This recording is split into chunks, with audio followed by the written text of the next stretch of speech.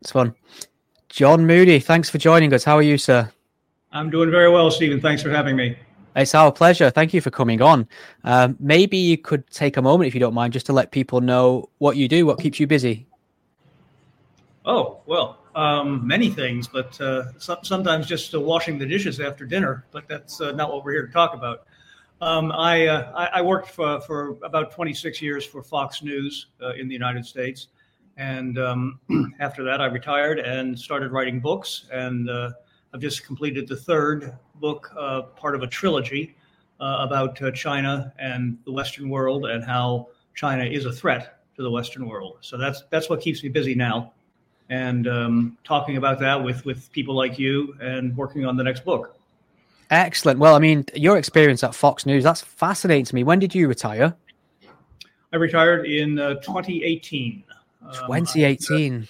Yeah, it was a tumultuous year for Fox. It was the year shortly after Roger Ailes was ousted as its chairman, and things started to change very quickly at Fox News. And I had built up enough time and I guess enough of a pension that I thought this was the time to make a graceful exit.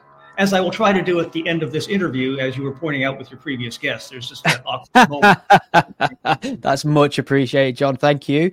I suppose, Fox News is a very emblematic news station of America and politics, and it's been right in the thick of all, so many big election cycles, and it's kind of regarded differently, but depending on whether you're a conservative or whether you're left-leaning liberal. I mean, what's your perception of it as a news organization in terms of objective journalism versus, say, propaganda? Well, I guess the answer to that is it depends on what time of day you're talking about. For much of the daytime hours, Fox News is a reliable, pretty much straightforward news organization. When the evening comes and the sun begins to set, the vampires come out, and there's a lot of talk shows that express opinions rather than facts that have been proven and can be shared with our audience. That's fascinating to me because, I live in the UK, and our news media is very heavily regulated in terms of if they are emphatic with one particular viewpoint, they have to then balance it out with an opposing voice. And they can actually run into a lot of trouble financially from big, regulatory bodies. They can get fines and things like that. And part of me is kind of happy for that. And part of me thinks, well, that's a free speech issue. Where do you lie in terms of regulating the media in that sense? Do you think it's a good idea to have people regulate objectivity on news channels? No, by and large. It's always a comforting feeling to think that Mummy is there to make sure that everything is all right in your life. The truth is, Mummy sometimes, has had a nip of gin and gone off the road a bit. I think that Ofcom is, I'll say it and I'll take whatever consequences are coming. I think that Ofcom is a terrible idea that abuses its power and abuses it with one purpose in mind, and that's to shut down one tone of voice. And that doesn't really comply with democracy the way I understand it. No, don't worry, we're not regulated by Ofcom over. It's practically the Wild West over on YouTube, which will be good to know. Unless we say anything considered to be hate speech, and then maybe we'll get a visit from a UK Bobby, but seems unlikely. I know there are limits, and I'll try to stay between the sidelines. Wonderful, appreciate it. So tell me about your perception of Biden then. I mean, how is he doing as a president, first of all? I mean, it seems to me that he's less exciting from a news cycle point of view. A lot of people, I think, appreciate that. A lot of people are pointing to his frailties and kind of cognitive issues that he seems to be having. What's your perception of his time in charge so far? I think he was a necessary corrective to the 4 tumultuous years of Donald Trump's presidency. I think people were looking for a calmer atmosphere. I think they were looking for someone who had a track record in American politics. And say what you will, Joe Biden has been a long-standing member of the political class in the United States. He knew a lot of politicians. He knew a lot of people that politicians know. And he appeared to be this safe, sane choice. Personally, I think that he did not so much win the election as Trump lost it. If Trump had managed to actually secure his lips with a clothespin for the last 3 months of the election, he'd still be president. But Joe Biden came in and had almost an unimaginable string of bad luck. The withdrawal from Afghanistan was a national disaster. It was explained away. We couldn't have foreseen this. Well, no, of course you couldn't have foreseen a terrorist bombing. It very seldom is broadcast on the news beforehand.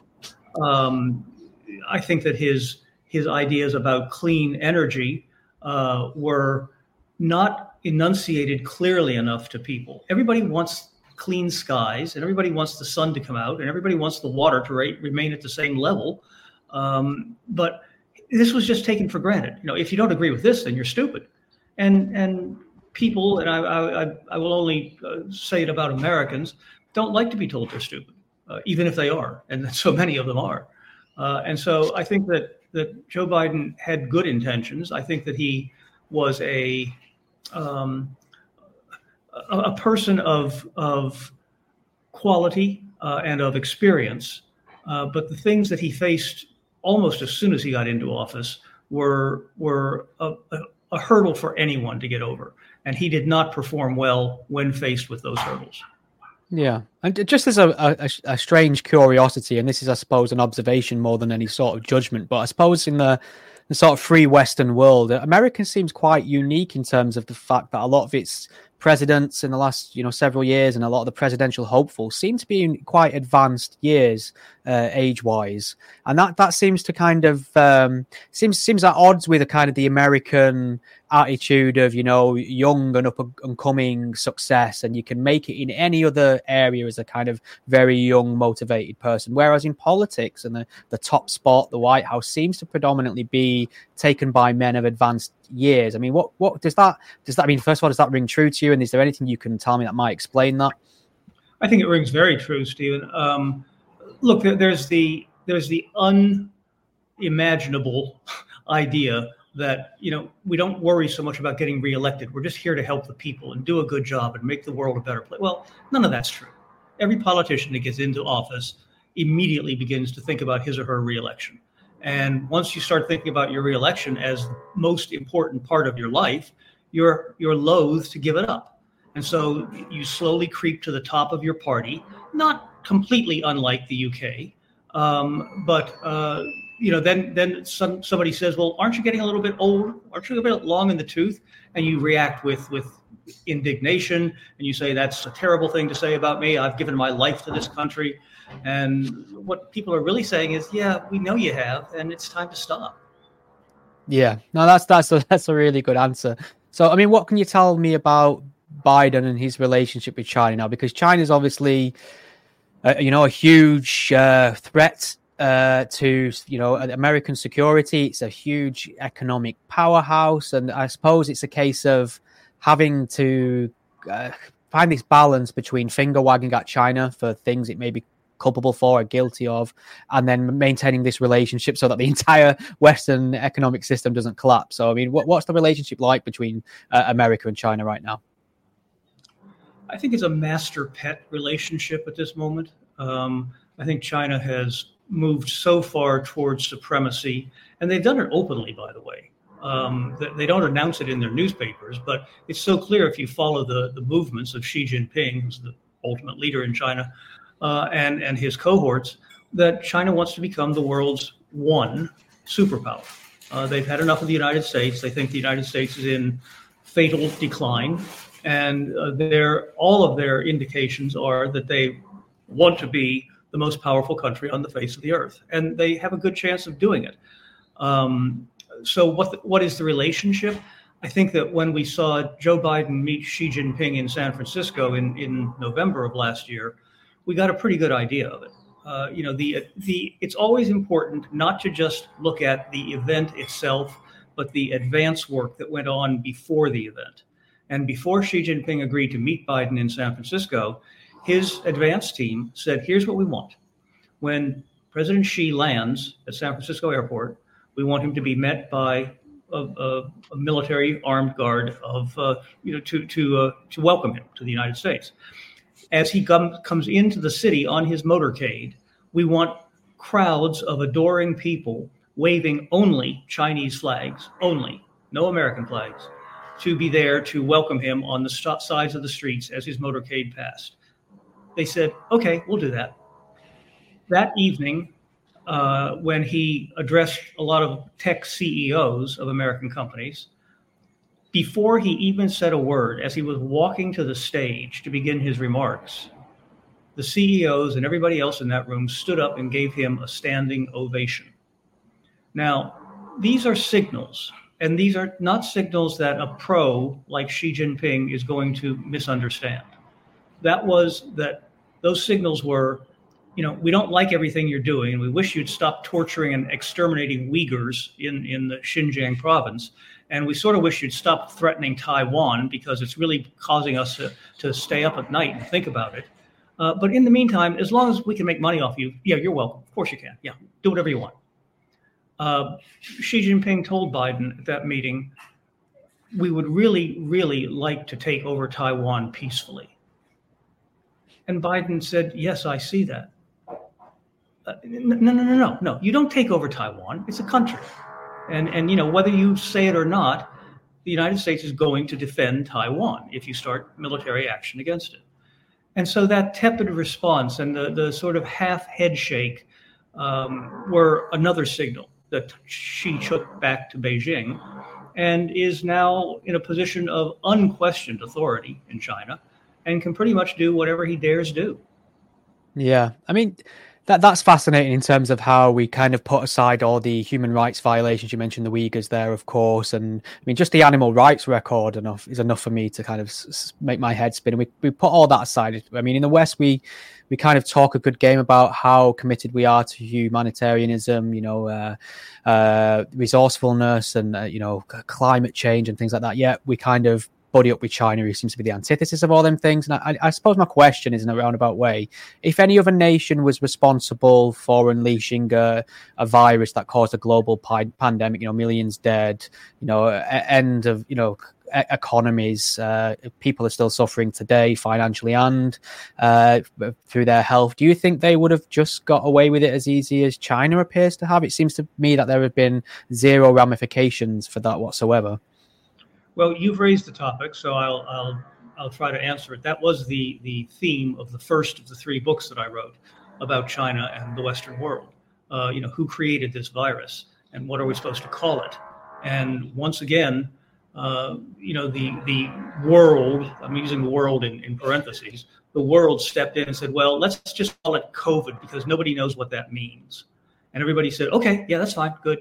United Nations said that, okay. Center for Disease Control in the United States said, okay. And all the news media in the United States said, sure, whatever you say. Yeah, we don't want to upset China. That might be racist. It was a power play, and they got away with it. And so once again, a signal was sent to Xi Jinping, go for it. Do whatever you want. Nobody's going to stop you. Yeah, no, I remember that at the time. Obviously, any kind of criticism you're put in the racist basket just for kind of pointing out the origin of something, which is very strange. But in terms of like China as this huge superpower, obviously people tend to fear their military might. There was a report recently in Bloomberg, however, that kind of made the case that there's so much corruption within China that it may pose a problem for them militarily if there ever were to be need for military action from China. Is that something you've been keeping an eye on? What are your opinions on that? Yeah, that Bloomberg article was very important because it was based on reporting. It wasn't just based on what they wish was true, and it wasn't these unnamed sources, et cetera. What they found were documents that showed that the Chinese military suppliers, most of whom are incorporated into the People's Liberation Army, were doing things like sending shells, military explosive shells, to the People's Liberation Army to be launched from the ground, from silos. And their warheads were filled with water, not with explosives, because it was cheaper, and they got away with it. There were stories about soldiers being sent rags instead of uniforms by these suppliers. And the soldiers would complain about it, and their commanding officers, who were getting a kickback from this deal, told them to shut up and obey orders. So yes, I think there are now, and this reached Xi Jinping, of course, and he is now undertaking a purge of some of the senior military leaders. The problem is that he appointed most of them himself. So, keep your friends closer and your enemies for closer, whatever that saying is. And now he has to undo that and go to all these people that he appointed, who are his cronies, and say, hey, I appointed you to do a good job and to keep the corruption to a minimum, and now you're embarrassing me. Yeah, that's what happens when you appoint bad people. So, yeah, that's where that is. There are questions about whether China's ready to fight an all-out war. And by all out, I mean to invade and conquer Taiwan. I don't think China wants or would ever allow itself to become involved in a war directly against the United States. It would always be with Taiwan as the excuse and American aid coming into play. Yeah. So, I suppose when we look at sort of tyrants in the Middle East and people who have a terrible human rights record, and we have to play nice with them because perhaps we're reliant on oil for fuel and things like that. And it seems like perhaps one day, if this isn't just complete utopian thinking, there may be a source of green energy perhaps where we can cut ties with people like Saudi Arabia and not have to play nice with them because we can become self-sufficient with some sort of green fuel. In terms of China, what are we most reliant on there? It seems far more complicated and far more embedded into our economic systems than, say, just an energy source, perhaps. What are some of their main exports that we rely on? Well, almost everything. Try to go a day, Stephen, without buying a product that was made in China. You can't do it unless you bury yourself in a hole. China has identified a weakness of capitalism, which is everybody wants something that's cheap. And they will buy whatever is cheap and not very good, and that includes most Chinese products, because they save 25 pence on it. It's just a failing of people that live in a free Western capitalistic society, that they've come to the point of saying, I don't care where it comes from. I don't care. I just want it cheap. Well, if you don't care where it comes from, then don't be surprised if one day Xi Jinping says, I'm in control of you now. Do what I tell you. What kind of products, among others? Cars. China is now making cars and exporting them at an enormous rate. They exported 4.4 million cars in 2023, and they're on schedule to export 5 million cars this year. That will make them the largest exporter of cars in the world, way surpassing Japanese cars. So, and then I guess the point that I'd like to segue into, if possible, is that the Chinese development of artificial intelligence is moving much, much faster than anything that's happening in the United States or Australia or Europe. And China is not restricted by these concerns, we have to have guardrails on what AI can do because we wouldn't want them to take over. China doesn't care. In fact, they would like AI to take over on every issue that affects the Western world. And that's the topic of my most recent book. How much of a danger does AI represent to us then? Because I try and read about it as much as I can. I have a basic understanding of what it can be used for and what the implications, of course, can be. We just had some huge news come out the other day from Microsoft that perhaps they've used AI to kind of tell us what would be the correct amount of ingredients to produce some extremely durable and longer lasting lithium battery. Perhaps it's the computation power it would have taken, or the manpower rather, to get there was much longer than AI managed to do it in. So that's kind of a work in progress. Everyone who's an expert in AI seems to be terrified of the thing. How much of a role do you think AI is going to play in terms of global conflict? Well, let me answer that with 2 points. One, the experts that you mentioned are largely fakers. They say there's an expert. There's no test for that. There's no way of proving it. You don't get a diploma that says expert on it. So most of them are doing what they think is good for them or for the company that they work for. And whether it's good for mankind is way down on their list of importance. Now, as to what AI can do, we have to face it. Some of the great thinkers of all time, Socrates, Cicero, Albert Einstein, etc., Oppenheimer of the most recent movie fame, were geniuses, but they couldn't even begin to compete against an AI program. They're too fast, they're too perfect, they don't make mistakes, they don't need lunch, they don't get vacation, they don't do what their boss says, they just do it, and we can never compete with that. It's like those famous chess matches where Bobby Fischer played against a robot, or a computer rather, played chess against him, and he was destroyed because because thinking is involved in chess until it's not. The AI machine just goes, yep, got it, next, okay, got it. And at the same time, somebody, a human, is saying, excuse me, I just need to cough for a second. Well, while you had that little cough, a decision got made that you can't do anything about. So AI is it's a little bit like saying, is it good for us to go into outer space? I can't answer that question. We're there, we're doing things. We landed on the moon, which is an amazing accomplishment, but at the same time, we've now polluted outer space with satellites and garbage that's out there. So was it a good idea to go there or not? And what's the effect on the climate in America or in the rest of the world?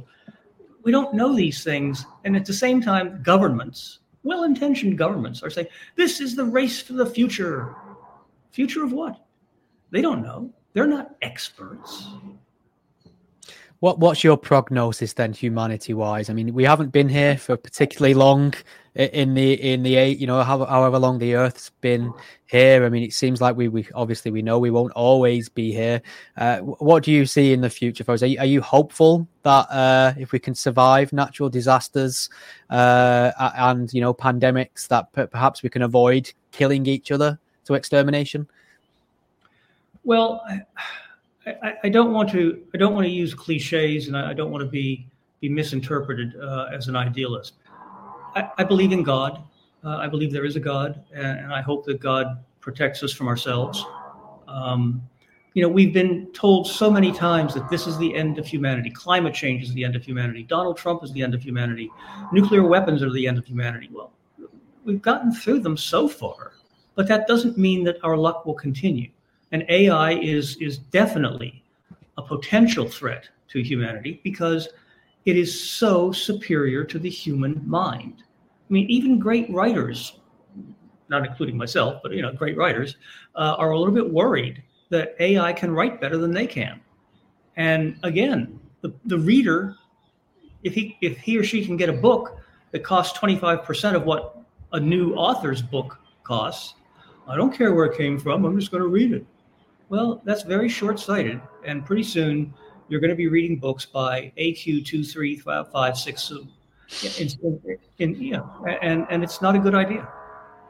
Well, that brings me nicely on to a question from Carol Q121 in the chat. Unsurprisingly, a lot of people are fascinated with your time at Fox News. They've asked, in what aspect would you say the biggest change has been from when you first joined Fox to when you left? Oh, wow. The founding chairman of Fox News was Roger Ailes, a very many-dimensional, let's call him, man. He certainly had some personal failings, which we all have heard about and seen movies about, etc. But he was a leader, and he knew how to lead, and he knew how to create a workforce that was all in sync with his ideas. And that's what made Fox News so powerful in the early days. The change you've mentioned changes. I have to say that I think that when Donald Trump announced his candidacy for the presidency and cozied up as much as he tried to do to Rupert Murdoch, that it had perhaps an unintended effect on the coverage of politics in Fox News. And when Trump inevitably said, hey, look, we're friends and we're colleagues, but you do what I say. I'm the most important one here, not Fox. And started saying that, Rupert Murdoch and others just said, oh, Donald, no, that's not how it works. It's friendship, actually. It's not master-pet relationships. And so that's what caused them to do this pirouette and start to become very critical of Donald Trump. And I think many people have noticed that they first tried to back DeSantis for the nomination, and I think now they're sort of pushing Nikki Haley. None of which is good for news coverage. You're supposed to be objective about it, but certainly they've taken a big turn. And now I think tonight, in fact, in America, Donald Trump's going to be doing a town hall meeting on Fox while DeSantis and Haley pretend to have a debate on another network. So he had a huge effect on how Fox does things. And I just can't discount the importance of leadership. That's a great answer. A Nexus has asked a good question. Does Mr. Moody see how the Chinese Communist Party already has done a soft conquering of the West? Yes, I certainly do. And great question. You call it soft, but soft eventually hardens into bricks. And that's what we're looking at down the road. China, here's the thing to remember about China. They have become part of the world economy, as you mentioned earlier, Stephen. So therefore, we assume that they're going to play by the same rules as everybody else. They don't. They cheat, they lie. That's two hallmarks of Chinese policy toward the rest of the world. They cheat and then they lie.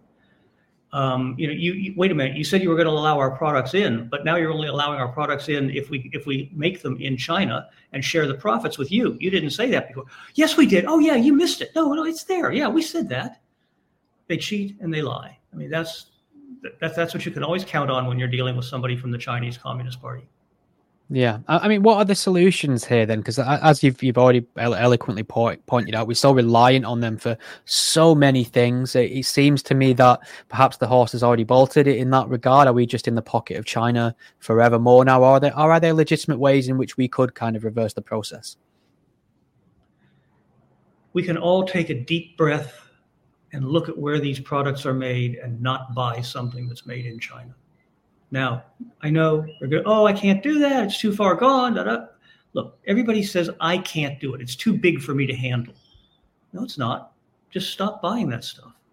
You'll be happier. You'll be more patriotic. And you might be making a change in the world when you don't even know what's going on. That's a great answer as well, and obviously it takes kind of grassroots action, doesn't it, to make any sort of change? Just a bit of a left field one. I just want to get your perception on something that was big news, making headlines not so long ago, but seems to have kind of died and gone away. It was these, quote unquote Chinese spy balloons that were in the sky in America, and there was a lot of security, panic and concern, a lot of debate about them afterwards. What's your perception of what was going on there? Is it far more sinister than people realize, or is it kind of overblown? Americans have the memory span of a hummingbird. For 5 days, the news media led us around and showed us pictures of these balloons and said, "Oh my goodness, who could ever have believed that they would use balloons against us?" Well, it's not the Wizard of Oz. These are military balloons. And then they shot it down, which was well overdue. I think I'll say this about President Biden. I think that his decision to shoot down the balloon over the ocean was the right one. It could have caused death and damage, and he, in that respect, his judgment was what showed through. But he did shoot it down. China was outraged. How can you do that to an innocent weather balloon?